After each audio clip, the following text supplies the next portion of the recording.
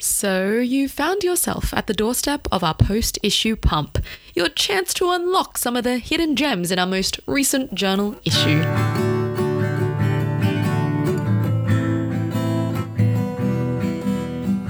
Hello and welcome to another episode of the Global Health Chat. I'm Tara, and in today's discussion, we'll be exploring the role of internet searches in the prediction of an outbreak. Joining me in this virtual space is AMSA Global Health's very own IT specialist, Dan Bill. Woo! Hello. Hello. So stick around as we flesh out his literature review on nowcasting with Google Trends. And a quick disclaimer, we're not data scientists here, just two curious students stepping a little beyond our conventional medical curriculum. So I guess without further ado, Dan, welcome to the podcast. Thanks. Great to be here. Great to have you. So I'm going to jump in and say Dan is a tech prodigy. So instead of the conventional get to know you question, I thought, Dan, maybe you could start by sharing two of your top tech tips and maybe also the experiences that brought you to these technological epiphanies.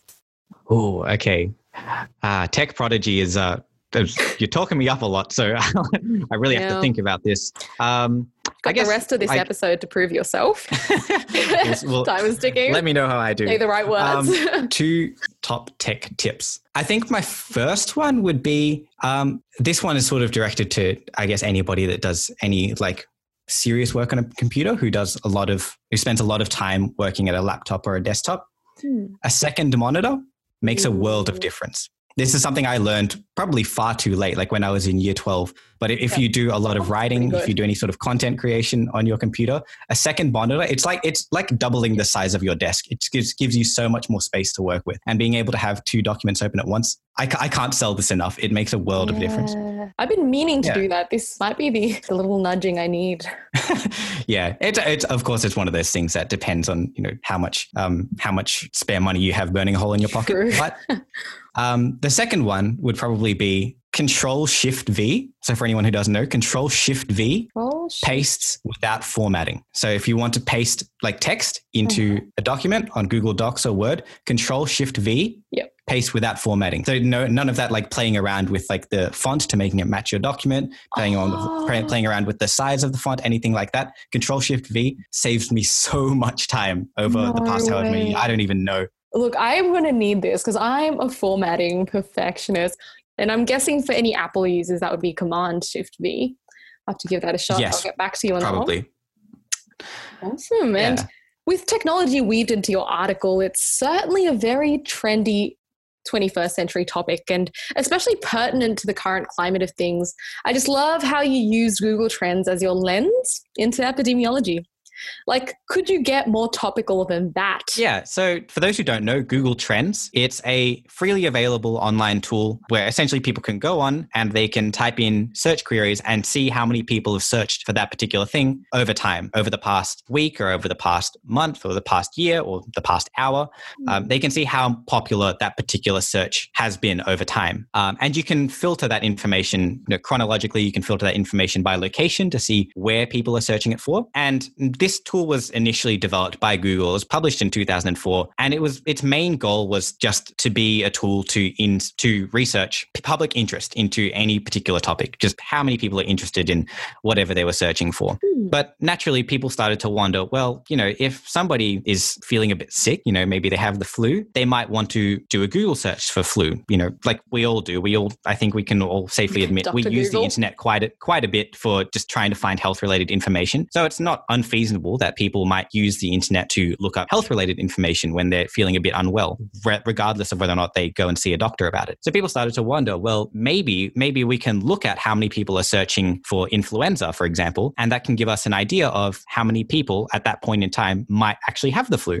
So people started to wonder, maybe we could use this tool as a way to model or predict how many people have a certain infectious disease over time, and pretty much in real time. So this remained pretty theoretical up until 2009. In 2009, Google published another freely available online tool called Google Flu Trends, which essentially did exactly that. What it did was it was an algorithm that it took the relative search volume of 45 different weighted search terms, pumped them through an algorithm and spat out a prediction of how many people in the United States had the flu at that specific time. And it would calculate these numbers on a weekly basis. And the original white paper that Google published alongside Google Flu Trends showed that Google Flu Trends could actually predict the incidence of influenza in the United States with an accuracy of about 97%, which is really, really impressive. That's crazy, 97%. Yeah, 97%. So this caused quite a bit of hubbub in the world of epidemiology. A lot of people started to take Google Trends as a digital epidemiology surveillance tool. They took it a lot more seriously than they had done previously. Google Flu Trends, for anybody who knows a bit more about it, might know it suffered a few setbacks later on in its life, but we'll talk about them a little bit later. But this was very much the starting point of Google Trends as a tool for investigating infectious diseases and potentially tracking infectious outbreaks. Yes. And so what I was doing in my literature review was trying to look at what attempts have been made and what progress has been made in this area. Like, to what degree can we use Google Trends as a tool to investigate infectious diseases and track them and their spread? And just let me get this straight. With influenza, you would be pretty much defining about 45 keywords and weighing them each accordingly. So I guess your more relevant terminologies and keywords you'd be putting down are maybe the more frequent symptoms of flu and the more stereotypical symptoms. Yeah, that's exactly right. So these 45 terms that Google used to make Google Flu Trends, they ranged, from anything from just straight up searching the word influenza or the word flu, just searches for the disease. They included things like symptoms of influenza, so people searching things like fever, cough, chills, and also things that might not be immediately obvious but could potentially suggest that somebody searching it might have the flu. For example, searches on where to buy paracetamol, for example. So all of these searches can potentially indicate that somebody might have the flu and that their search behavior might be influenced by their current state of health. So that was the sort of idea behind it. Certainly, certain search terms correlate better with real-world incidents more than others. And so these 45 terms were weighted depending on that. So you do need to keep in mind which ones are more accurate and which ones are less accurate. Yeah. I guess something that it draws me towards, because we're talking about surveillance, and obviously we do already have established traditional methods for surveillance, which involve active case finding, contact tracing, the mandatory reporting of notifiable conditions, collecting data from different registers. The list is quite extensive, or some may say thorough. Why the shift then to digital surveillance?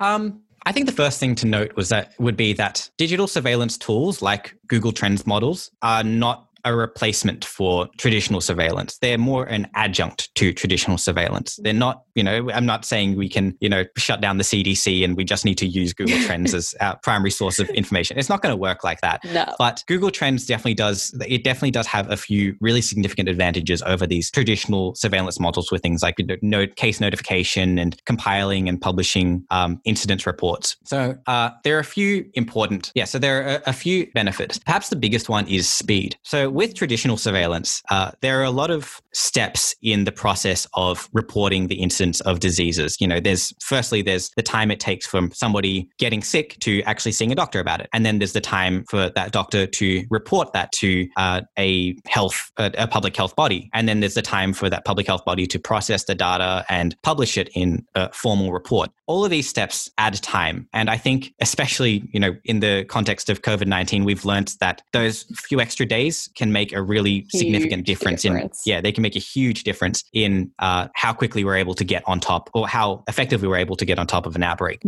So with Google Flu Trend, for example, Google was initially boasting that they could predict outbreaks of influenza up to 2 weeks faster or 2 weeks earlier than the CDC could, because they could bypass all of these extra steps and these extra things that add time to reporting. For sure. Another really significant example of that I found was a paper that was trying to model scarlet fever in the UK. The UK had an outbreak of scarlet fever back in 2012, and a sort of retrospective analysis of that found that outbreak could have been predicted with a Google Flu Trends model up to 5 weeks before it actually occurred. 5 weeks. What a world of difference that would have made. Yes, it would have been an enormous difference. So, the actual times the actual times would vary depending on what exactly the disease is, and I guess the quality of the traditional surveillance that already exists. But you can see how having that extra time to prepare and allocate resources for a potential outbreak could make a really big difference. And, especially in terms of adequate staffing for emergency departments and clinics. So I think that is one of the really key benefits. Yeah. Another one is also cost. So Google Flu Trends, Google Trends is freely available online and anybody can access it. Whereas traditional surveillance requires a lot of planning and infrastructure and administration to sort of make it work. Digital epidemiology, by contrast, tends to be a lot easier to set up, doesn't require as much maintenance and as much active staffing, and also it's just generally cheaper to maintain. So you can imagine that this would have benefits in terms of its ability to be deployed in, especially in resource poor areas where public health infrastructure might be a bit more lacking.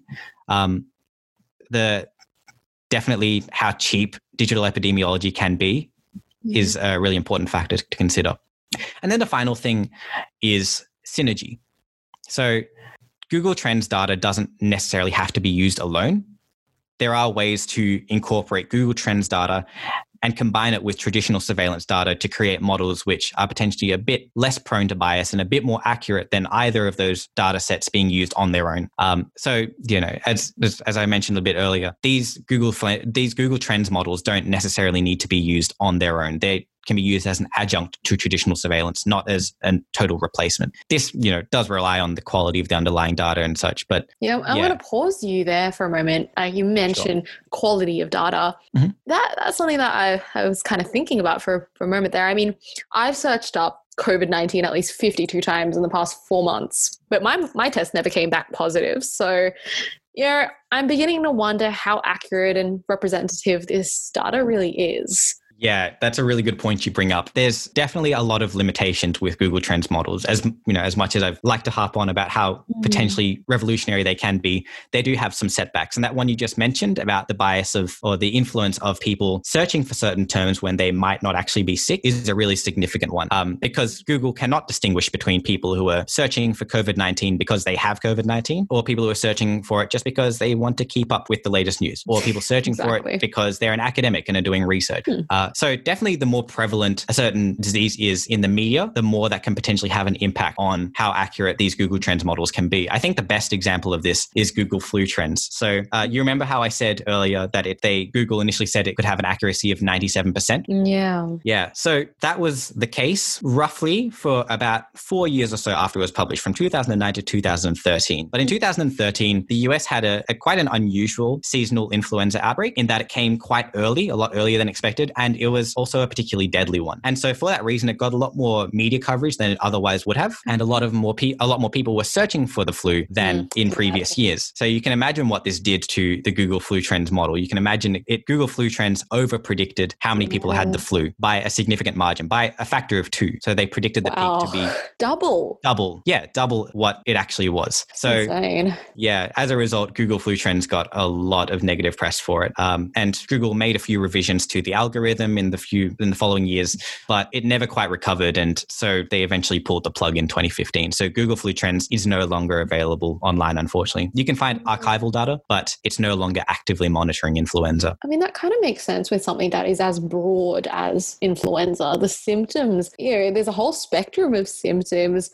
I feel like it would be so difficult to narrow down your search terms and not have it overlap with other factors. And it's definitely covered in the media as well. It's something that is definitely on the news. So I'd be interested to see whether, Google would be looking towards somehow incorporating the news and the media into this algorithm, because it evidently has a role as a confounding factor here. Yeah, absolutely. I think it comes down to ultimately picking search terms well and picking search terms that are probably more associated with people who are actually sick rather than people who are just searching for information. So, for example, if you had the flu, you might be more likely to search things like, I have a fever, whereas somebody who's just curious about the flu and the current outbreak would be less likely to search that specific term. So searching for particular symptoms might play a role in sort of making these algorithms a bit more sophisticated. There is also the possibility that maybe we can analyze online news sources, look for the popularity of a particular disease in the news at a specific time, and use that as a sort of control to reduce the impact that searches from people who aren't unwell. That makes sense. So instead of mere keywords, incorporating more personalized phrases is what you're saying, and that could really highlight, the difference between someone that is interested in the topic as an academic, as a student, as a researcher, versus someone actually experiencing the symptoms themselves. Yeah, absolutely. It's about being clever with which search terms we want to use. There are a few other limitations as well. It's not just news and media bias. For example, another thing that I found through my literature search is that these models tend to be very context sensitive. This sort of makes sense. I mean, people's internet usage and search behavior is changing all the time, and how they use the internet depends a lot on socio-demographic factors, things like how old the population is, how much of the population has access to the internet, what their education level is like, how popular Google is in that particular area. All of these things have an impact on how well the search model works. And so for that reason, you can't just take a model that's been built for one part of the world and transplant it to another part of the world, just a copy and paste kind of deal. Like there have been attempts to model things like the Ebola outbreak in 2014 in West Africa, and also a recent plague outbreak in Madagascar. And these models in general have not worked nearly as well as the influenza one in the United States, or other models that have been built for developed countries, things like HIV and syphilis. Yeah. So just because Google is probably not as widespread a tool in those regions. Yeah. Well, our understanding of how these sort of socio-demographic factors influence how effective these models can be, our understanding there is still pretty limited. It's one of those things that there needs to be more research done on. Okay. But it's very clear that there is an impact there. Yep. So it's one of those things that it is important to keep that in mind. And that's something that context sensitivity isn't something that is as much of an issue with traditional surveillance. And then the final point probably worth touching on is geographical resolution. The fact is with these Google Trends models is that the more you zoom in on a particular population, the less accurate and the less reliable these models tend to be. So if you're looking at, for example, influenza at a countrywide level, you could have a model that is potentially quite effective, like Google Flu Trends. But as soon as you start to zoom in to like the state level or the individual town, then these models tend to be a lot more sensitive to just random fluctuations and tend to be, in general, less accurate. I think perhaps one of the best examples of this is Google Dengue Trends. So Google Dengue Trends was a tool that was built by Google using a similar methodology to Google Flu Trends to track dengue. But one analysis of Google Dengue Trends in Mexico found that although it worked quite well at a countrywide level in Mexico, as soon as you zoomed into the state level, that accuracy of the tool varied anywhere from as high as 88% to as low as 1%, which is not even close to being statistically significant. Yeah. So there's definitely an issue there with precision, but also with generalizability of the data. Absolutely. Yeah, there's definitely limitations that exist, and our understanding of where exactly those limitations are coming from and where those limitations exactly lie, that's not what's really well understood at this point in time. That's something that more research will need to be done on. And I guess that's where, medical students could potentially step in as well. I think it's fun having these gaps in knowledge because it gives you a chance to really think for yourself once in a while, not having the textbook feed you information. I love what you said about digital surveillance, its ability to kind of work alongside traditional surveillance methods. Like you've highlighted certain limitations, but also certain strengths. And we can all testify to the fact that pandemics do unravel fairly abruptly and things do change by the minute. And with both digital and traditional methods, we can hopefully one day marry speed with accuracy. But I still do wonder how ethical this all is. You're using non-health data for health purposes. That really does raise new questions about where we draw that line between the public good and the individual right to privacy. Yeah. I think it's a really important point you bring up, and probably something a lot of people at home have been thinking about for the duration of this podcast. Google's business model, they are a private company, and their business model pretty much relies on collecting data and selling people personalized ads. Yep. So I think naturally people start to wonder, well, how comfortable am I, having this kind of data tracked by a private company as opposed to a public company that is, a bit more, I guess, susceptible to the public eye and public scrutiny. Yep. It's worth mentioning that Google Trends all the data on Google Trends is completely de-identified. So, Google doesn't track like your IP address and tag that along with whatever you're searching. But it is an important question to ask, because ultimately the things that I type into Google, that's not health data, right? People like the types of things I type into the search engine are not health data in the same way that like specific diagnoses on my medical record might be. So it's a question we have to ask ourselves: how comfortable are we in companies and governments using non-health data, like the things we search on the internet or the things we buy at the grocery store or the messages we send to our friends? How comfortable are we with having that data be used for public health purposes? Because it's very different. That kind of data collection is very different to data that's being collected for the purposes of profit, which Google might collect it for. This is a really big question. I'm not purporting to have an answer to this. This is definitely a debate for bigger minds than mine. But there are other digital epidemiology tools that provide more where people who use them provide a bit more explicit consent for their data to be collected and used for the sake of public health. There are tools like, for example, COVID Safe, the recently released app by the Australian government, which uses Bluetooth on your phone for contact tracing purposes. There are other tools like, for example, Flu Near You, which is an online free tool where people can enter in when they are experiencing flu-like symptoms, and it generates a heat map showing where potential outbreaks of influenza might be in your area. But these are quite different, right? Because people are actively submitting information. They're volunteering that information. It's very different to having your day-to-day behavior monitored by sort of a big brother eye. Yeah. And I guess, like you said, like because the data that is incorporated is actively put in, there's definitely going to be gaps there. Like how effective COVID Safe is would depend on how many people actually download that app, and how effective Flu Near You would really depend on how many people are firstly willing to download that app, and also how many individuals are willing to then take that next step and put in their symptoms when they are feeling like they have the flu, so that heat map can be fully generated.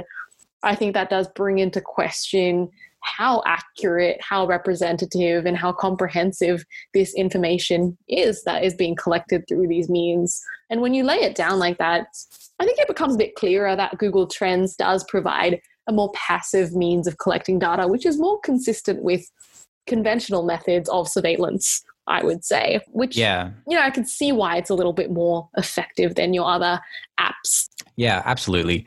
I think, this is one of those things that will probably need to undergo some sort of public debate. I think we as a society will need to decide where we're okay with drawing that line. As you can imagine, like Google Trends monitors people's data passively, but the benefit of Google Trends is that Google already has an enormous user base. It's like they have something around 90% market share here in Australia. Yeah. So that huge task of getting people on board with a new platform that was the same problem that was faced with COVID Safe and with Flu Near You. That problem is pretty much entirely bypassed. So it's certainly a lot more convenient in that way. But yeah, it's again, it's one of those questions that's, I think, beyond what you and I can come up with, what you and I can discuss here right now. What we could offer. But I guess personal input into this is, like you said, with like marketing and whatnot, Google is already taking this information, whether we like it or not. It's all in that fine print, I think none of us are reading. There's so many rumors out there about what your phone can detect and how that is integrated into your feeds. I guess to an extent, that makes me a bit more okay with this idea of maybe this data could be put into better use than just mere marketing. Maybe it could have a more positive public health impact. So I guess it's all in the air. And I can't say I know very much about this, but it's something I'd like to explore a little bit more. You've really opened my eyes to this whole new idea, this whole new world. Yeah. I think I probably feel along the same lines. If my data and my personal life is going to be, if my personal data is going to be collected in this way, I'd much prefer it goes towards furthering public health rather than going to make Google a profit. That's it. Yeah, absolutely. There are, this is just one of a few ethical issues. Like, for example, with Google Trends models, the methodology of how Google Trends models are made is not really well understood as of yet. And I noticed that going through putting together this literature review is that so many different researchers have lots of different ideas as to how these models can be built, how we identify the search terms that we want to use for our model, what kinds of algorithms we use to develop a particular model and extrapolate that to non-sample data. All that information is still it's kind of like the wild, wild west. Everything sort of goes, and there's no strict rules to follow. There's no strict ways. There's no strict rules to follow. So if we do implement these tools, and if we do use them in a broader public context, I think we do need to be a lot more cautious and be quite slow to roll them out, to sort of see if we identify any unforeseen consequences or unforeseen challenges as they arise, rather than sort of just rushing to make it, the hot new thing in the public health space. This is not something that is going to transform epidemiology overnight. It's definitely going to have to prove its worth. And then the last thing, the last ethical issue we should probably touch on is cultural bias. Digital epidemiology and tools like Google Trends models, they tend to be developed by developed countries for developed countries. And so the digital divide makes it inherently the case that these tools tend to work better in more affluent countries with higher internet penetration, than countries on the other side of that digital divide. So that's another thing we need to consider is, like, how can we make it so these tools are not just good for the wealthy people of our world, and they can be a public health benefit for everybody? How can we cross that digital divide and that cultural divide to make sure that the kinds of tools we're producing are benefiting everybody and not just furthering inequality? Again, I don't have an answer to that question, but it's definitely an area where more research is needed to make sure these tools can be applicable no matter where in the world you live. Yeah, that's a good point. Because if we're only solving problems in the first world, then we're only really exacerbating inequalities. So that is something that, I'd be curious to see what we could do more of, and whether that would involve understanding the different search engines in different countries, or, a deeper cultural understanding. I can't say I have any of the answers, but definitely would like to learn more about that. So got to bookmark that in my brain.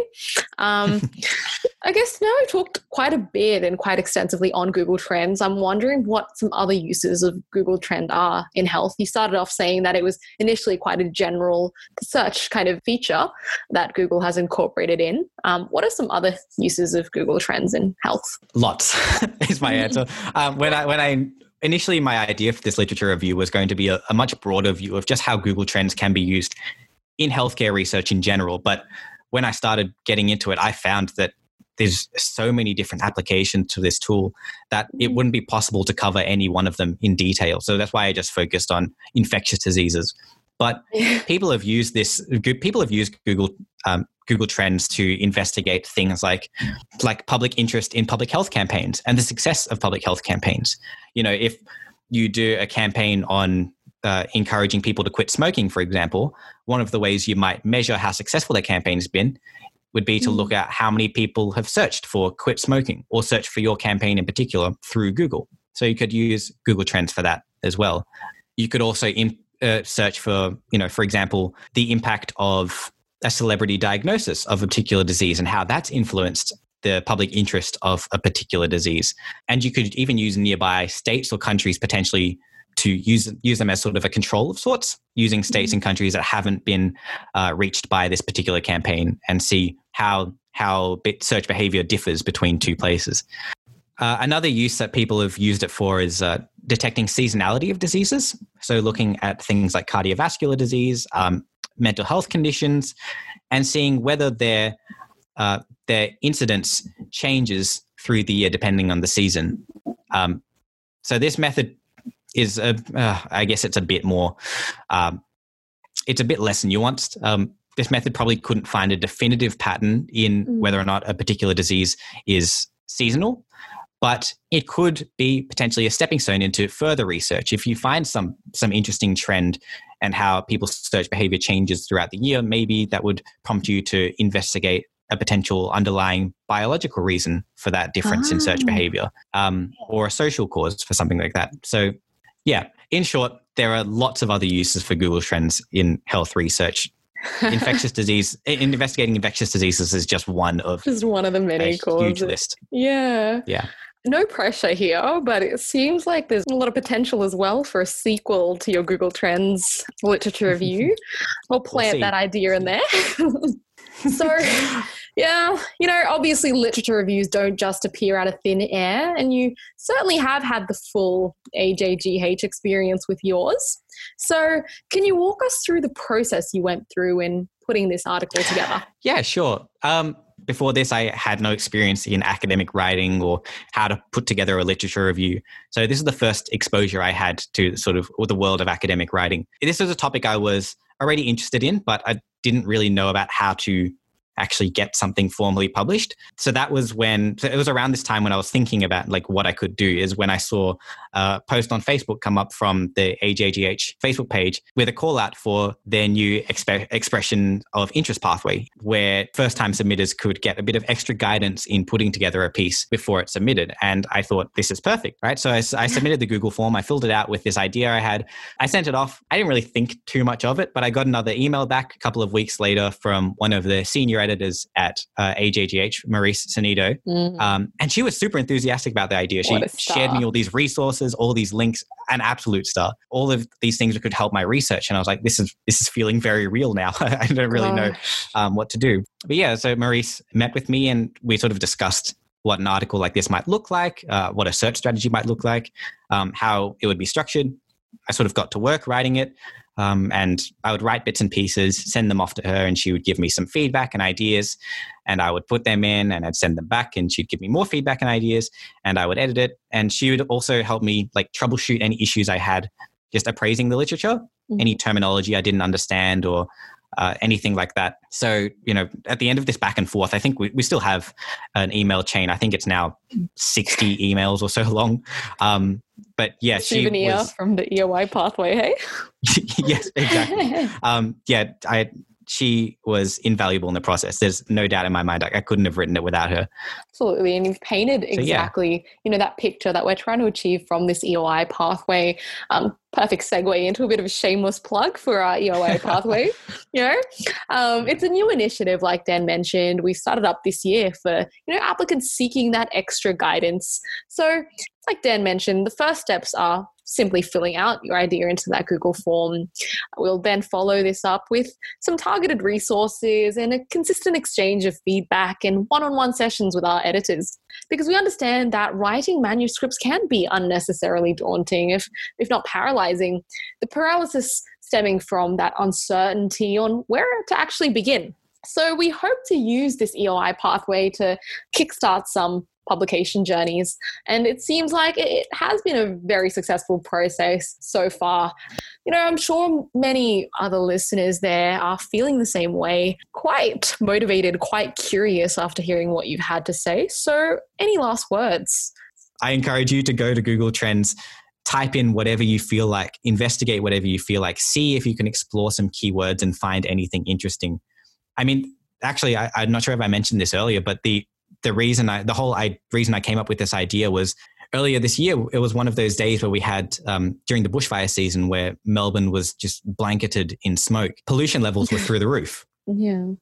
And I started to think, well, surely this has got to have an impact on how people are breathing. And so I went on Google Trends and looked up searches for shortness of breath. And sure enough, there was a huge spike in the number of people searching for shortness of breath. And I thought to myself, this is really interesting. I wonder if anybody else has noticed something like this. And that initial discovery, that just, I guess, me being a little bit curious and goofing around on the internet, was what kickstarted this whole path and sort of nudged me to write this literature review. Yeah. So I would say that if you are interested in this sort of thing, go onto Google Trends, see if you can find an interesting pattern, and see if you just be curious enough to explore it further. Take it maybe to your school's public health department, see if they're interested in looking at it further. Who knows where it might take you. Yeah. You've really brought up an important point about not having to be an expert in the field to actually learn more about it and to be able to write something about it. Writing literature reviews, research, feature articles, all that mix. You don't have to know what you're talking about in the first place. You can come in curious, and the whole process is a learning experience, and you can really draw so much out of it. Because listening to you today, Dan, I felt like you were an expert in this field. And it's crazy to think that a couple of months back, it was just an idea that you wrote down on a Google form. Look at you today. You've got an article published in our first issue, and we're just coming to the end of the podcast with you. So really solid effort. I hope listening to Dan today has inspired at least somebody out there to do the same. Get on there, search it up, and, keep your eyes peeled for when our next EOI intake is. So thank you, Dan. I can't wait. That's it. Thanks for having me. Thank you.